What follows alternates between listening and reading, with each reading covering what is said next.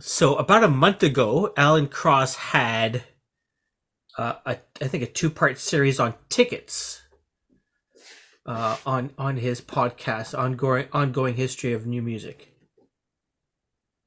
You remember that? You heard those episodes? I think, right? I heard one of them. Yeah. And so I believe they were both. Maybe they were only in one, but they had sample commercials of rock concerts. Was that in the episode that you listened to? Do you No. Yeah. recall him playing? I, Because usually he'll play music, and maybe he I think did, so. Yeah. but he also played commercials promoting rock concerts. Hmm. So, Greg, I thought what I could do on this episode is, in the voice of those announcers, promo a festival that is coming up. Uh, Uh, so let's. I'm just I'm a, clearing. I'm a little I'm a little slow today. That's okay. You're in the hammer. Yeah. Okay, let's see if I can do this. Coming this fall to the Highland Festival grounds at the Kentucky Expo Center. Louder than live. Featuring Green Day, Queens of the Stone Age, Pantera, Avenged Sevenfold, Gobsmack, Limp Bizkit, Tool, Rancid, Weezer, and coming back to the stage, Foo Fighters. That's September 21st to the 24th, Kentucky Expo Center. Louder than life, life, life. Get your tickets now at louderthanlifefestival.com. What do you think? Was that all right?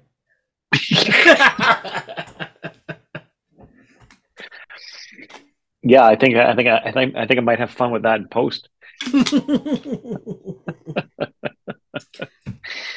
That was good. That Thank was you, good. thank you. Yeah. I might take voiceover classes, Oh yeah. and there might be a gig for me there. There might be. Yeah, Might is probably the operative word. might, yes. Yes. Today we have John Borra coming on to the podcast. We do. He has worked with so many people. He probably knows everyone that's been on our podcast. There are a lot of people Yeah. that have been on our podcast Yes. that John has played with over the years. Yes. Yes. Yes. And I'm looking forward to chatting with him about it, Yeah. a number of them. Yeah. So we'll get to that. But yeah, check out louderthanlifefestival.com. Go check out our website at welcometothemusic.com. Keep on top of our socials. You can find us on Instagram. Don't ask me what the handle is, but we're there. Let me check what the handle is. Welcome Music Pod. Is it Welcome Music Pod? Let's double check what this is. As you can tell, we are. What is it? What is it on Twitter? What I don't know what it's on Twitter. Welcome to the Music Pod on Instagram. That's what I just said. You said Welcome Music Pod. Oh, that's right. That was Yeah. probably our Twitter handle. That was Welcome. that was before our Twitter handle was marked as government funded Yes. media. Yes. And so we've stopped twittering. We stopped twittering Yeah. because we were noted as government No. funded Because we're not. propaganda. We're funded by four taxpayers. Our wives who are Are the other two. not on the screen with us. Yes. Yes. We're funded by four taxpayers. Yeah. And so we are boycotting Twitter, which is quite unfortunate because at one point in time, I think for you as well, probably the best social media app that I've ever used. You know, it's my first love, and I'll never forget my first love. So there is that. Louder Than Life Festival. Check it out. louderthanlifefestival.com. Hi, the following podcast is brought to you by Radical Road Brewery, the best craft beer in the heart of Leslieville. Find them at 1177 Queen Street East. That's Radical Road Brewery. Hello, my name is John Borra from Toronto, Ontario. I'm a singer-songwriter, musician, and welcome to the music.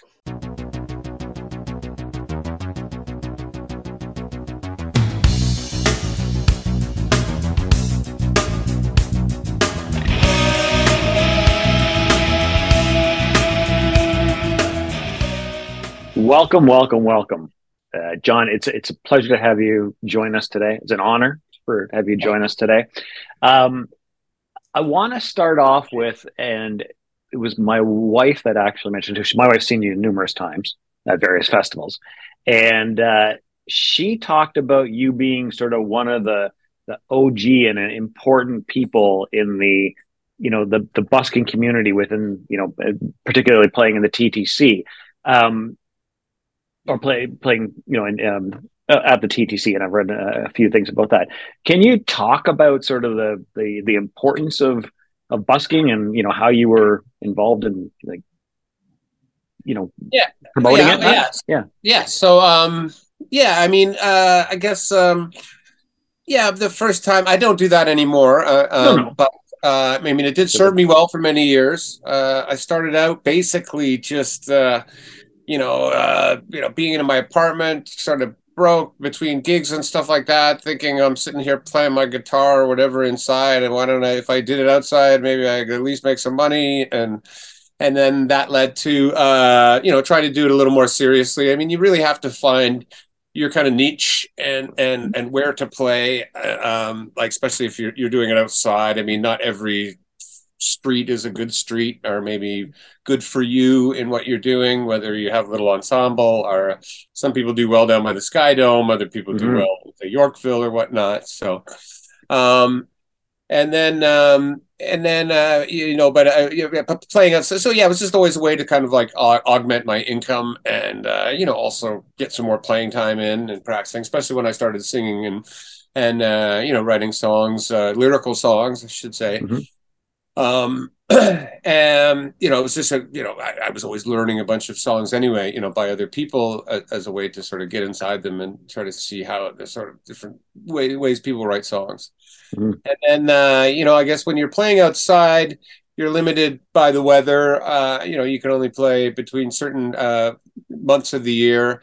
And then there's also, you could have Friday night all scheduled that, okay, I'm going to go out on Friday night, I'm going to make some money, and it's pouring rain, or you show up to your favorite spot and there's either someone else there or someone panhandling there or whatever. So I thought I would try it and get into the TTC, and which is something you audition for once a year. And then, it's something you can do year round because it's indoors and you have a certain amount of rights, and, the sound is good in some of those hallways and whatnot, and then that did serve me well for several years, but that did start to feel like, for me personally, a bit of a dead end job, because my real goal was I was basically do that for money, but my overreaching goal was to be write songs and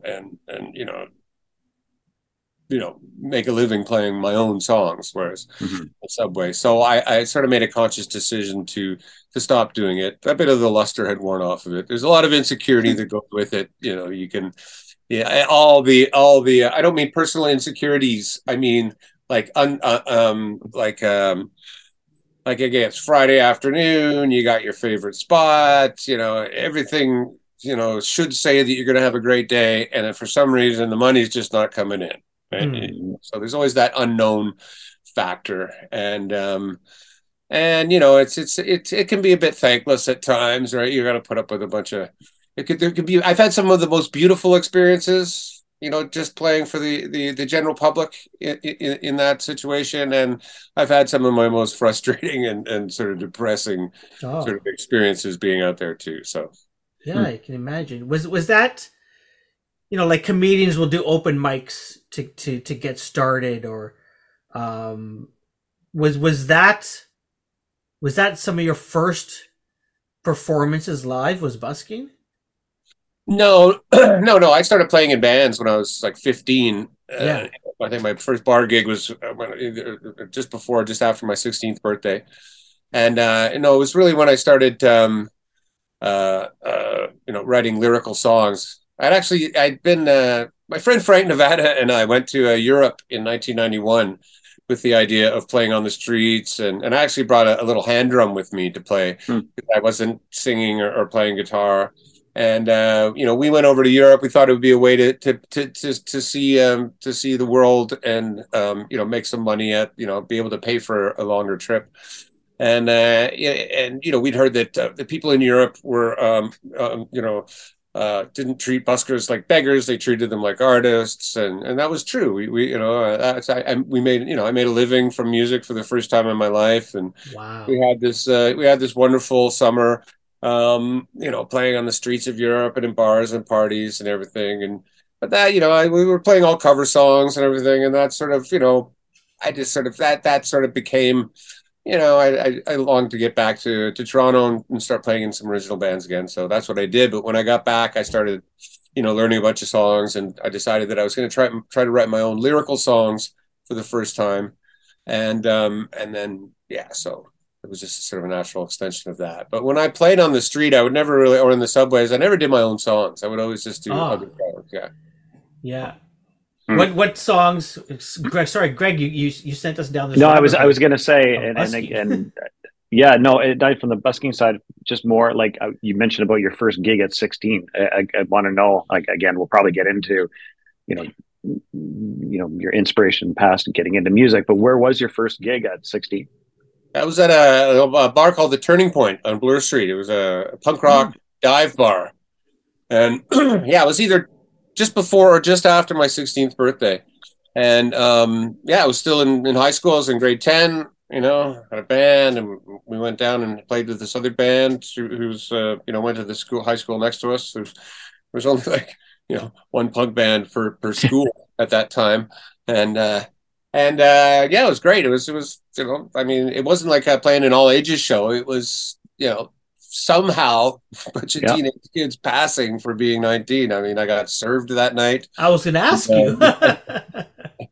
And I don't think they were too big on the rules at that place. Back then, That's one of the funny things I was asking too, is because one of my first Toronto gig, around the same age. And believe me, the music, if I told you the music we played, my first gig had no street cred, but was Larry's Hideaway.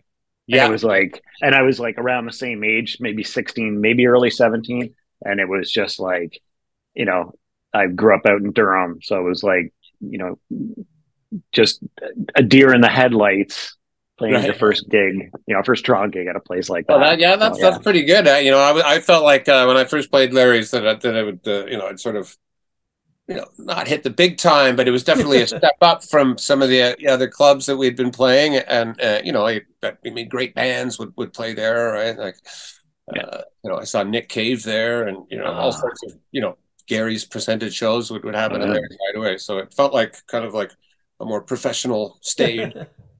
Yeah, it's funny because we were new romantic, new wave. So that's why I'm saying I can't give myself any street cred for playing Larry's Hideaway from the perspective of the punk movement. We were Drum Machine and probably several LeMay Jackets or something. So.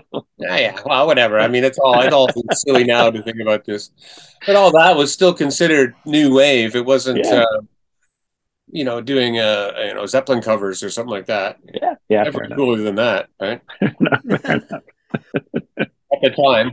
How did you get started, John, in music? Do you remember the first instrument that you played? Did your parents send you for like piano lessons? How did you get your guitar was the first thing? Yeah, I always loved music. Always loved rock and roll, and pretty much from as long as I can, as early as I can remember. And I just wanted to start playing guitar. So my parents bought me an acoustic guitar and put me in um, guitar lessons. I was in group lessons. It was in this community center in Mississauga, and there's, I don't know, 20 people, students in the class doing Mel Bay's book number one, or whatever, grade one guitar. And at the end there was a test, and I've never been good at. I think I have what they call ADHD, or they didn't have a name for it when I was growing up. It's just John doesn't pay attention. I don't know. The whole scholastic thing was something I never really jived with in that sort of those type of settings. Yeah. And I remember I got 29% on my test, and the teacher said to my dad, he said, "Listen, I can't really put him into grade 2 because he failed grade 1 so miserably.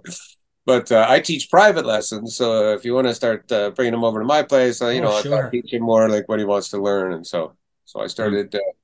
Going to take guitar lessons from this guy named Brian James. Nice. Yeah.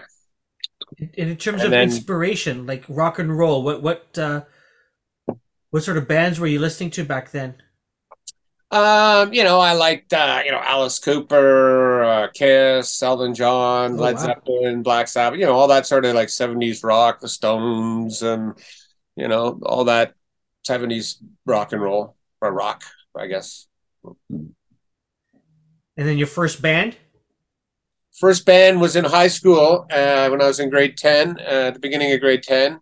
And that was when I first sort of got really turned on to, although I've been aware of the new music, punk and stuff that had been coming out, but I hadn't quite really sort of embraced it. And these two guys that were older than me came up to me once and they said, "Hey, we hear you play guitar." And I was like, "Yeah." And they said, "Well, we're starting a band. You want to join our band?" And I thought, okay. And they gave me some Ramones records and stuff like that. I said, "This is the stuff we want to play." And I thought, okay, cool. And so it was a cover band? Yeah.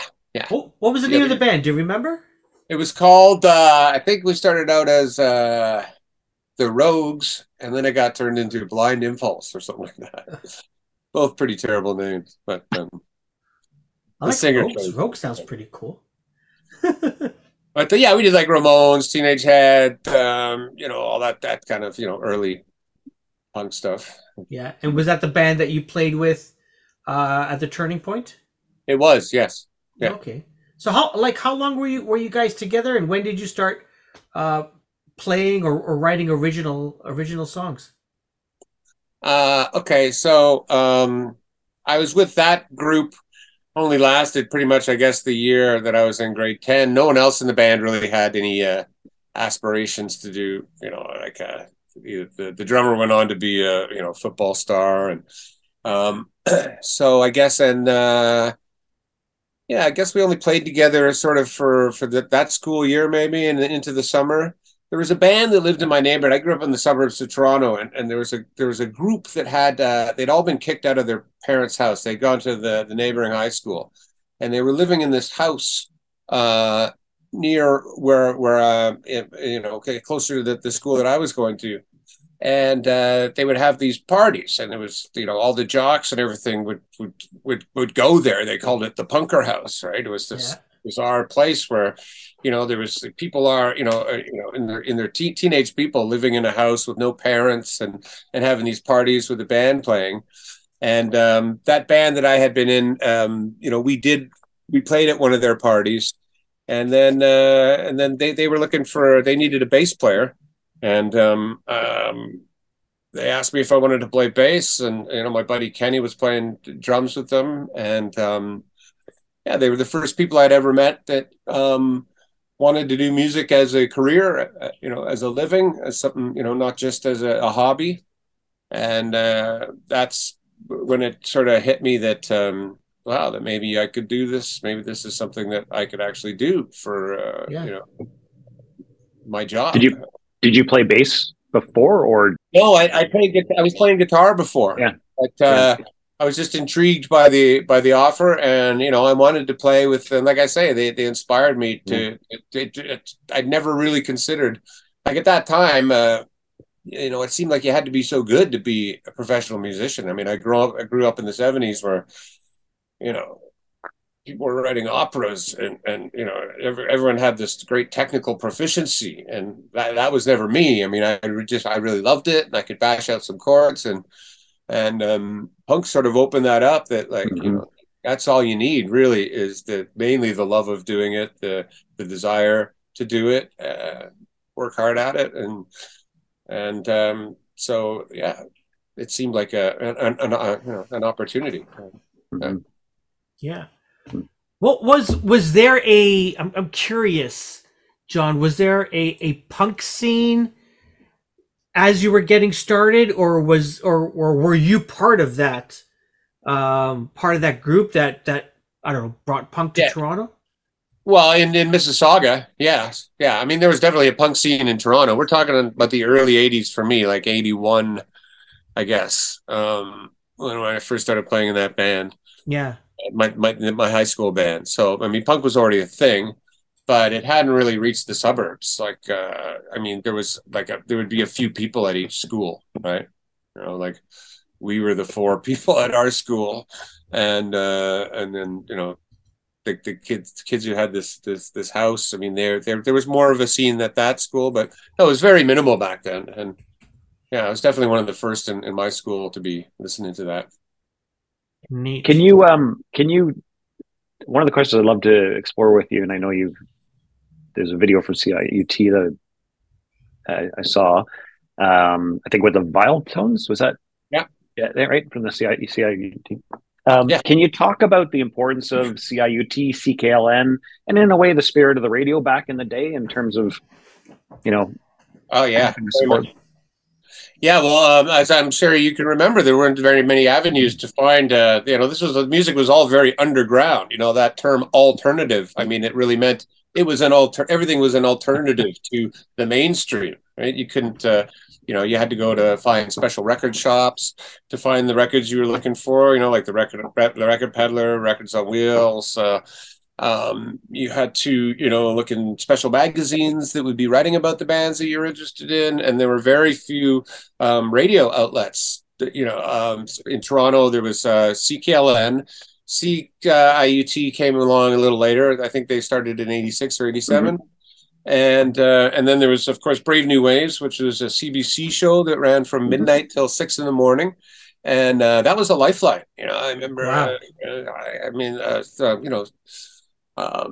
Lying in bed while still living at home, and in the very plain Jane suburbs, getting all this cool music from England and the States, and hearing about all this cool stuff, and also local bands. I mean, the first time I ever heard well, never the first time, but you'd hear Vital Signs and Sturm Group and Rent Boys, and some of these bands that were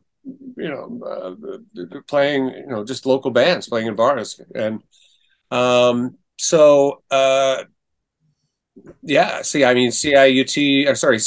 was the first station that ever played some music that I was in. It was a band called Neon Rome, which was from '84 to '89. That's the first band that I was in that ever made a record. And in fact, they started playing, we had a tape. We opened for the Jesus and Mary Chain at RPM. It was their first in 1985. It was their first North American tour, definitely their first Canadian date. And I don't even think they had a full-length record out. I think they only had a couple singles out at that point. And our sound person, Mike Dent, made a recording. I mean, RPM was it later went on to become the Government, and that big building down on Queens Quay there. And at the time, it was a gigantic sort of New York style dance club. It was heavily decorated. They would have a theme, like I had a JFK theme. They literally had a Cadillac hanging from the ceiling with him being shot. Whatever go-go stages, and it's just one of those enormous New York style nightclubs. But they would also have the Garys would put on shows there, and Elliot Lefko had a night called Independent Wednesdays that was a showcase for independent bands. And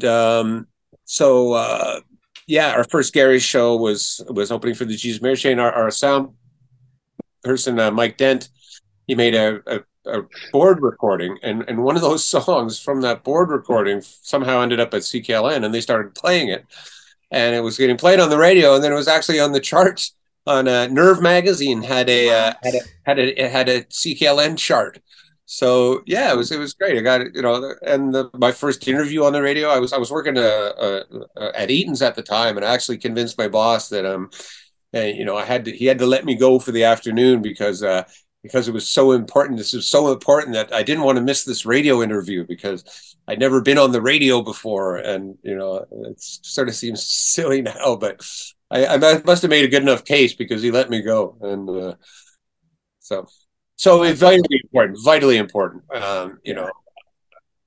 That's CKLN used to present some shows from Neon Rome. Neon Rome is a band that I was in that first started, made a record, first started making any sort of noise in terms of generating a decent following and sort of known and respected by our peers.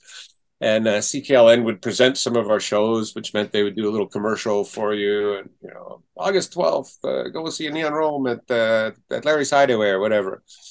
And then CIUT, is still going strong today.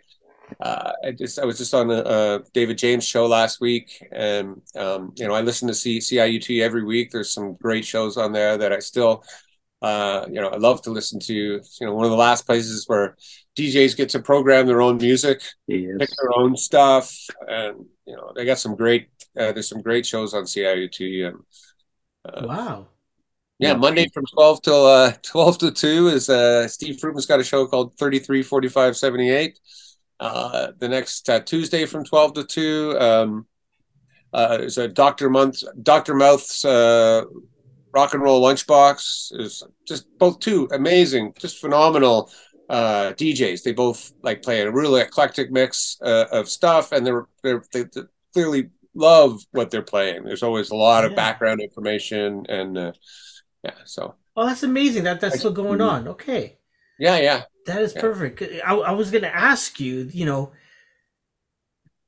the ways that, Greg and I talk about, what we used to listen to, and he would, talk about all of these radio shows that he would listen to on The Edge, CFNY, Spirit of Radio.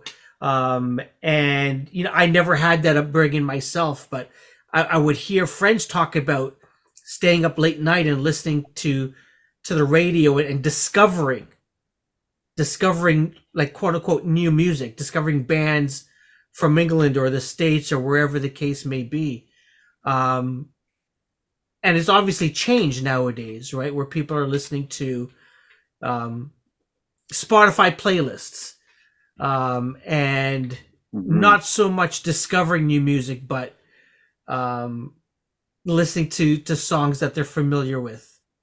I would argue though people are discovering music through some of those platforms. I think so. I don't know. Yeah, I don't use the Spotify myself, but I imagine the algorithms are always suggesting new things for you. So I do imagine there's a certain element of discovery there for sure. Yeah, but I mean, you're not discovering music that you'll never, what I'm saying? Like if you listen to hard rock, you're going to discover hard rock, right? Right. Well, I mean, the algorithms are there to sort of feed you new stuff, but I think the difference is that everything is available to everybody now. That's right. Whereas back then, you had to kind of go to that special record shop or tune into that radio station or radio show that would be playing the DJ would be playing stuff that along the lines of what you'd be into, and so it was sort of curated to a certain degree. Yeah, and it's amazing. And you couldn't just get that everywhere. You couldn't get it everywhere or anywhere. It had to be specific kind of places. Yeah, it's great to hear that you're discovering music, still through some of these radio stations. Yeah, that when we were kids, when we were youth, we would a lot of our peers and us would go to these station and listen to what's up and coming. Yeah. And what's new. I think the whole menu thing kind of bugs me. Like the whole, the idea of, you used to channel surf, and you'd sort of come across a show that looked Yes. interesting. I wasn't really looking for a documentary on whatever sea turtles, but this looks interesting. And whereas now you have to make that choice before, right? Like, it's all based on these menus, and I find the Netflix things very. I'm kind of old fashioned, I guess you could tell, but I do find it a bit of a disconnect. But you have to you have to go to it and choose it. You get and Yeah. it's like just flipping through your record collection, and then something catches your eye, and so you put it on. I look at this. I have this little player that I use when I'm doing sound, and sometimes I just look at it and I'm like, there's thousands of songs on here, but if I'm not thinking, you just can't, it's not that user friendly to just scroll through and just let something pop out. I have to sort of think about it first, decide what I want, and then use the menu to go and select that. Whereas I don't. There was something to be said about knowing that on a Thursday or a Friday a record would drop, and Right. Whether you're in Mississauga or Durham or Scarborough, you'd have to hop on public transit or get a ride from maybe mom or dad, and make the trek down to Sam the Record Man, or or a place like that, and sometimes you'd line up, other times you'd get in and you're rifling through, and you'd ask the cool kids behind the counter, what's the cool thing I should listen to, Right. or even concerts, lining up to buy tickets at Yeah. concerts, right? There seemed to be an effort, and I think that effort translated, if I'm going to make this investment of time to go and get this, And money yeah, and money, Yeah. when you're buying a record, right? yeah, I'm going to, there was something about that, but now it's like a couple of clicks, and all of the music ever recorded is at your fingertips. It seems that Yeah. we listen to music now and it's in the background. It's not. We're not. I remember reading, even on CD inserts. Reading all the lyrics as the song would play. Nowadays, a lot of us don't spend a lot of time really sitting and listening to music. Yeah. Well, I agree. When I was young, I'm like, what did you do last night? Oh, I went over to so and so's place. We sat around, smoked a couple reefers, listened to some records. Yeah. That was it. Right? It Yeah. wasn't like we had five other things going on and music playing in the background. And music was in the background.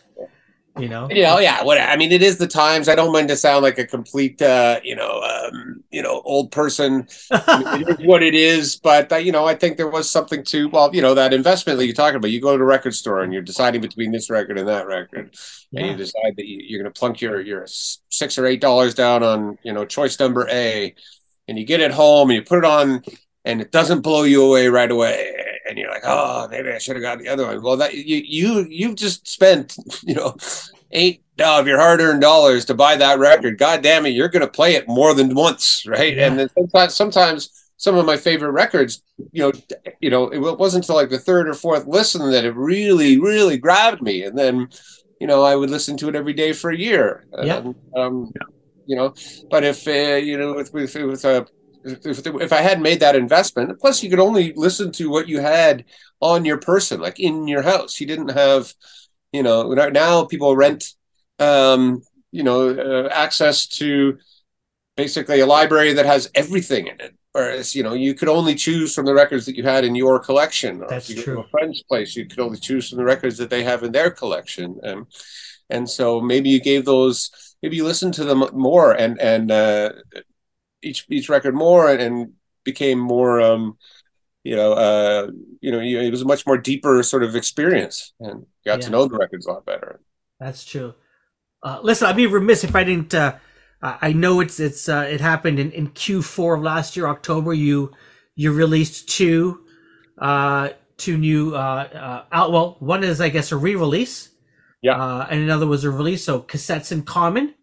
Yeah. Came out. So congrats on that. And then you also re-released. Was it your first? Yeah. Yeah. So Yeah. So Cassettes in Common is a record that I put out in the fall. It's a covers record. It's Yeah. all songs by people that I know or have known. There's Bob Snyder, Keith Whitaker from the Demics, Frank Nevada, Ron Sexsmith, Art Bergman, Kip Harness, just all songs by people I know. A lot of people aren't very well known, or some of these songs had a brief release or a small release many years ago. And I realized that the through line for that was that a lot of these songs either first came out on a cassette or I first heard them on a cassette. So that's why I called it Cassettes in Common. Yeah. And then my first solo record only ever came out in cassette. It never had a digital release. So I thought it would be a good opportunity to finally digitize that. And, it sort of had a bit of it. It was also the 25th anniversary, I guess, since it had been 25 years since I put it out. So it just seemed like a good excuse to sort of finally issue that in digital form. Yeah. So the Cassettes in Common album, did you set out intending to do a cover album? Like, how did that come to be? Well, it's something I've been thinking about for a long time. Some of these songs I've been doing for a long time. There's a song by a guy named Sandy Filto, who used to have a group called the Hacks, which only ever put out one cassette, which was in the late 80s, early 90s. We've been doing I put my band, my John Borra band, together in '97, right around the time that my first tape came out, and I've been playing one of his songs, a song called "Sunken Glue," ever since. There's a Bob Snyder song that I've always done. There's some just other songs by people that I've always thought were great songs and should be recorded, like a song by my friend Frank Nevada, and so it's something that I've always wanted to do. And I guess the pandemic seemed like a good time to do it, right? I put out a record of original music in 2020, just before the pandemic hit. And I don't know about you guys, but I don't know, I just wasn't feeling super. I wasn't sitting around in the pandemic writing tons of songs. I tell you, it was a bit of I wasn't super inspired. I was sitting around and looking at my walls of my apartment for ever. So I thought maybe it would be a good time to record some of these songs. I originally thought it would be just sort of an EP, but next thing you know, I had 10 songs and it was a full length record. So nice. Yeah. So a few guests that show up on this album, whether you recorded their songs or people that you played with. So Ron Sexsmith, Art Bergman, both of them have been on this show, and then Mike Boguski. From Barney Bentall. I know you played. I played one of. Sorry. No, go ahead. Oh, well, Michael Boguski plays piano. He plays in my band. Yeah. So that's why he's on all the tracks. He plays piano and accordion or organ in my band, and has for many years. Barney Bentall, he's not on this record, but I played bass on a couple on one of his records on a couple songs. So yeah. Like how like it's fascinating when I see these names of people that you've played with, songs that you've covered of theirs. I guess the question I want to ask is, whether you are, working with people like Mike and Barney, or covering songs from Art and Ron. What is that sort of camaraderie of singer-songwriters and musicians like for you and your contemporaries? Well, I mean, I can. So I started out as a bass player, and I still do some bass playing, but I shortly after Neon Rome broke up, or even before that, I started playing in other people's bands as a side person. So I've always said, there was a period where I've always played with other people. I've always kind of been in a whole bunch of bands at the same time. So that by very nature, you play with other people. I mean, music is a very it's very not. I mean, I guess that is competitive in some regards, but for the most part, everyone's sort of doing the same thing, and so. I've always just had a lot of. I've always been very busy. I've always had my hands in a lot of things. So I guess with that comes working with a lot of different people, getting to know a lot of different people, and I used to play in Ron's Sexsmith's band for a few years, and played in Kip's band, and all sorts of things like that, and. So I don't know. It's just a natural camaraderie. It's like you work with people, and music is a when you're playing in a band and it's ensemble playing, is you're playing together, right? It's a team sport. Yeah. You have to, right? You play together. If you do this, someone else does that, another person that does the other thing. You put it all together, and it makes it makes a bigger thing. Yeah. And so it's a very collaborative sort of pursuit anyway. And like I say, I've always worked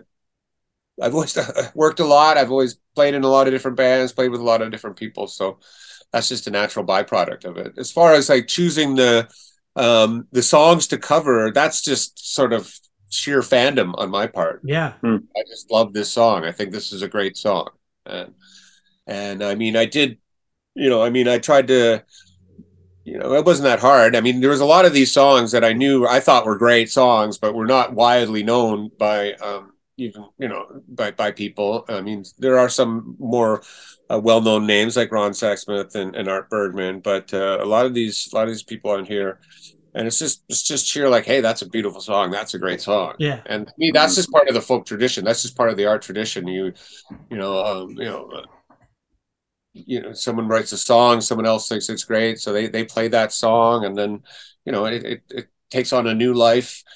And so, but that was just strictly me just loving these particular songs and wanting to do them.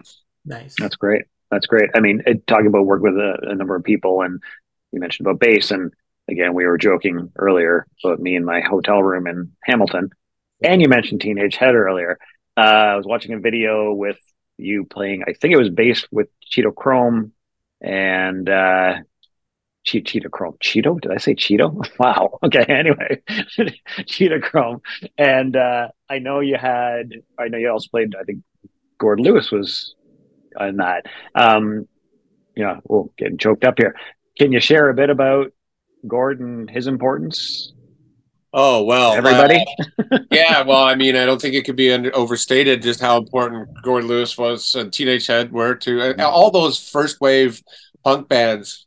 Are really, they were pioneers, right? There's a difference between pioneers and settlers. Pioneers tend to, cut the way through the forest or the jungle, and the settlers sort of come in afterwards, and so it's a much so.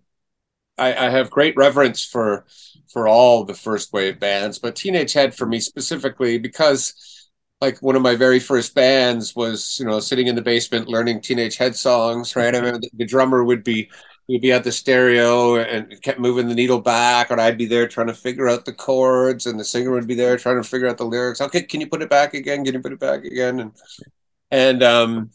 So yeah, playing with Gord was a great honor. And in fact, so I guess what you saw was, so I played a group called The Screwed, which is, we're just a punk cover band. It's just a fun party band. Cleve Anderson, myself, Steve Koch used to play in the Demics and the Valtones, and a guy named Steve Saint used to be in a band called The Sinisters. That was about, I don't know, maybe, 15 or more years ago. We just thought, let's just put a band together to do all first wave punk songs, all the songs that really, got us turned on. When we were younger, and we'll do faithful versions. We're not going to try to put our own stamp on it. Let's just play the songs that we know and love. And we would back up Cheetah Chrome. We did a number of little tours here where Cheetah would come up here, Cheetah Chrome from the Dead Boys. And we would be his backing band, and we would do a bunch of Dead Boys songs and some related stuff like MC5 or whatnot. And then we would be his backing band, and that led to whenever we would play a Hamilton show, Gord would come up, and because Gord and Cheetah knew each other from the first wave days of the mid '70s, and Gord would usually sit in on a couple songs, and that's what you saw there. But we actually Gord actually he subbed in for our guitar player, the Scrooge guitar player, Steve Koch, one time, because a couple times he did, but because Steve couldn't make the gig, we had this gig, and so we rehearsed in our drummer Cleve's basement, and so Gord drove in from Hamilton, and I had this just wild, weird moment where I was like, okay, I'm in a basement, the drummer's basement, doing Teenage Head songs, like I did 30 years ago, except for this time it's with Gord Lewis, right? And it was that's just crazy. Like, so again, that's my fandom. I mean, I love Teenage Head to this day. I still listen to them. I still think they're one of the greatest bands this country's ever produced, and terribly, terribly sad. And Borra, the way that all went down, and I don't think that'll ever stop being something that we just Yep. I hear you. Thanks for that, John. Thanks for sharing those memories. Really appreciate it. I'm wondering if you might be able to play a song for us. Sure. Yeah? Sure. Blue Wine.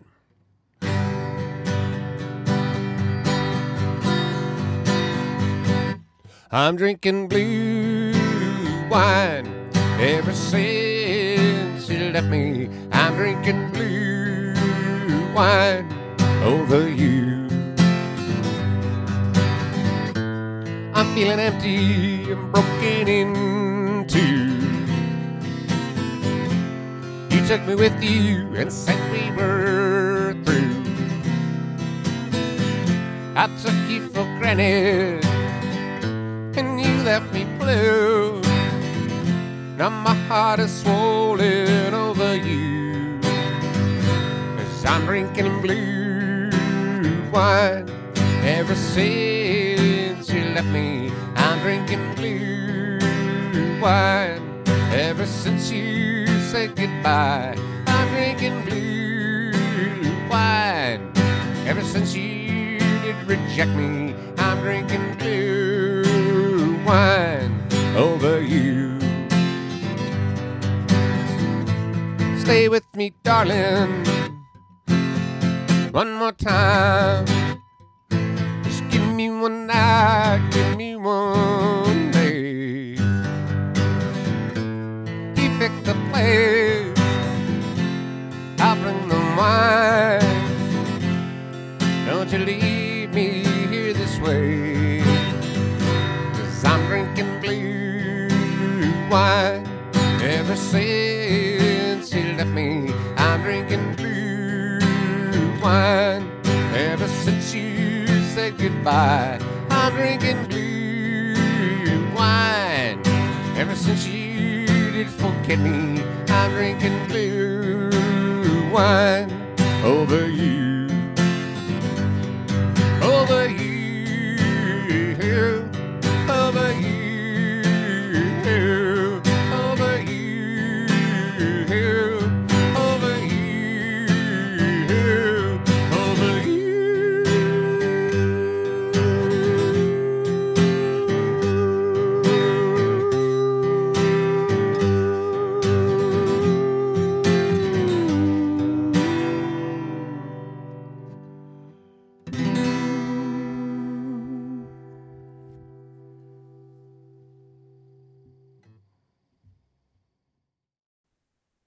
John, we have a segment called Lost Venues. Yes. I don't know whether it's over time venues are going to come and go, but it seems over the past few years,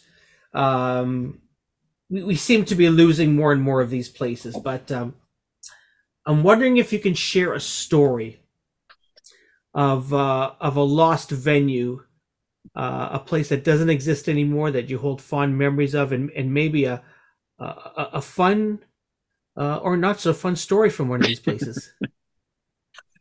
Yeah, well, Yeah. Well, it's funny. I thought of Larry's Hideaway when you mentioned when you first mentioned this. I thought of Larry's Hideaway, Okay. which was like it was a it was a music venue underneath a hotel, and not the nicest hotel in town.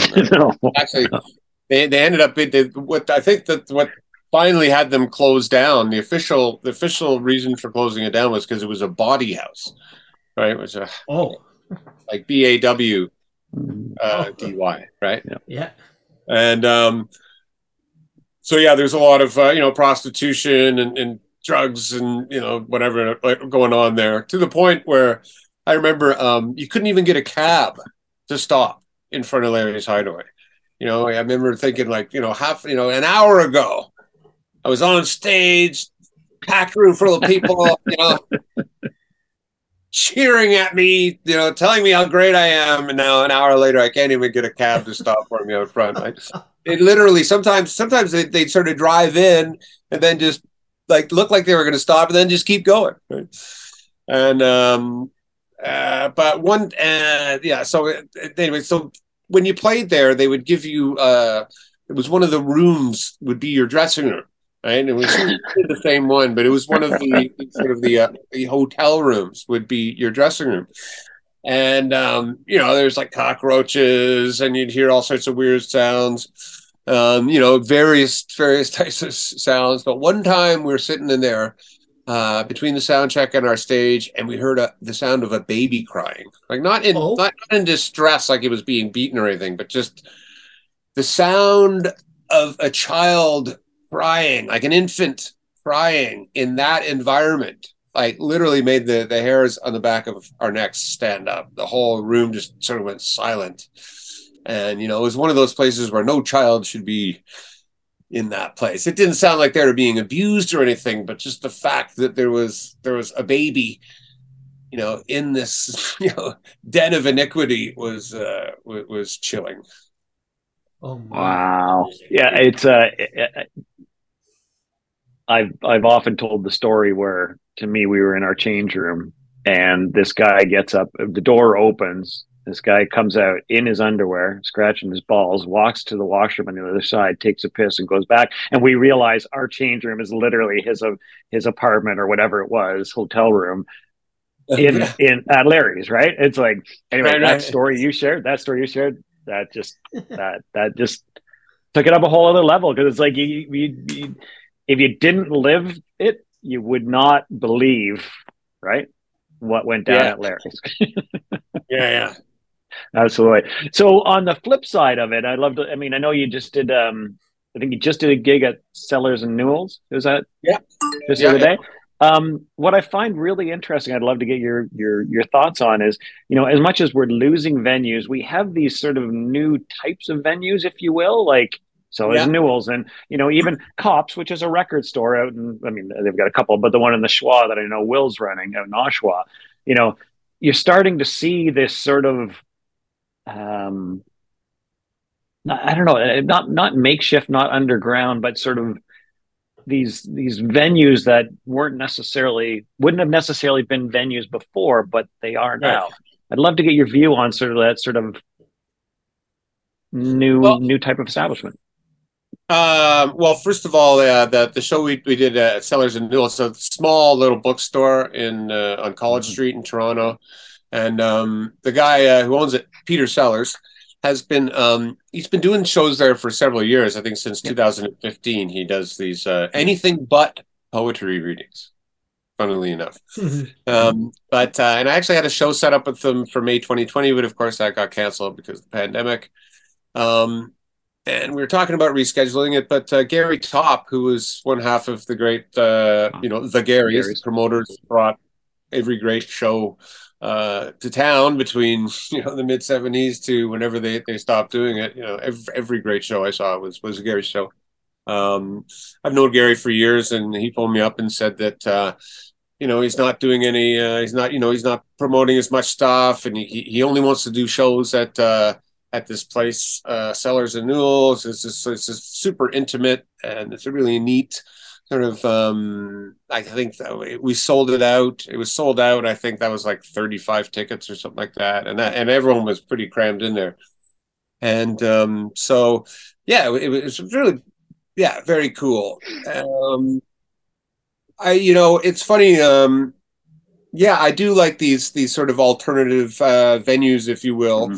But when I first started, and I'm sure you'll remember this too, there was lots of there was like last call in Toronto was 1 o'clock, and so there was this whole speakeasy, after hours culture that would happen. It was going on like literally. I would.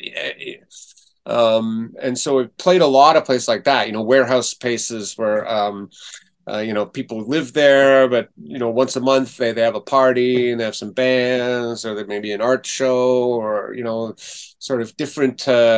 There was a lot of those. Again, that sort of underground. Everything was literally kind of underground. It was off the beaten track. It's even some of the venues that we'd play. Like I did so many booze cans. I went to so many booze cans, right? Where there was music going on, and they were all illegal, and you had to some places would either have they would have the bar in the freight elevator, so if the cops came they could just lower the freight elevator down to the next floor and get rid of all the booze, and there was always that threat of the cops showing up and closing it down, and they were always in some sort of dark part of town, where you had to sort of, not literally know the password, but close enough to, knocking on the door and the little shutter goes across. And so, I mean, it does, yeah. So that sort of thing that we're seeing, these sort of pop up things, does remind me of that a bit. And yeah, I like this. I like to see that. I think it's great. Yeah. That's cool. It's funny you're talking about that. I was thinking of back when like Queen West of Bathurst was way out there. Yeah.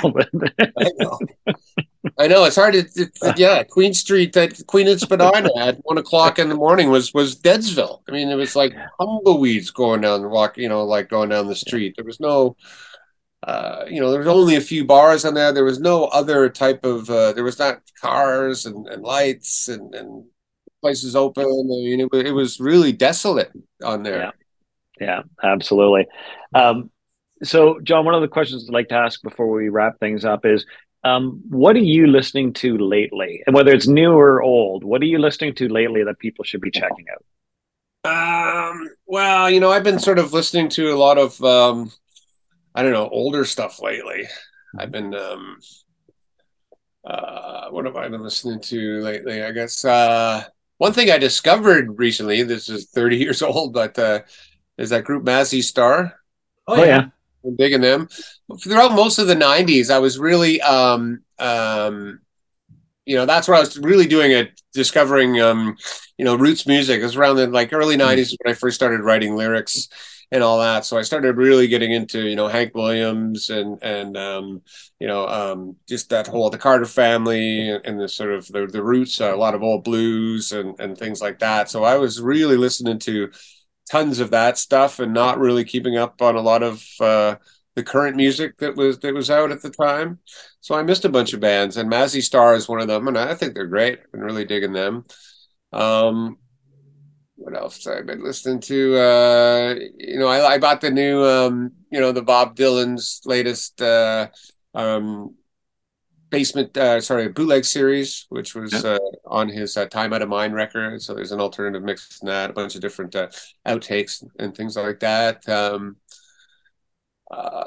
then rediscovering some stuff like I have this little. I do sound. I like the new Sadie's record. I've been loving the new Sadie's record. Listening to that a lot. I have this little music. I do sound at. I work as a sound person as well, live sound person at the Horseshoe and Lee's, and I have this little player that I have music on. So I've been sort of populating that with a bunch of stuff that I used to listen to on vinyl. And so I'm just going to the iTunes store and buying some of that stuff. So, revisiting some like Patti Smith and the MC5 and some of my dear old, favorite stuff. Nice. That's great. That's great. And by the way, just before we wrap up, I want to, I do want to thank you for the song Trigger, Change of Heart. I just want to throw that out. Amazing tune. I was I was out of the scene by that point, but you know, I think I was starting to have kids at that point, but just amazing. Thank you. Well, thanks. That was a great period of my life playing with those guys. You know, I went back a long way with Ian, and you know, we had a lot of. I'm very, very proud of that record, that Tommy Tucker record, and we had some pretty memorable times when I was in that band. Awesome.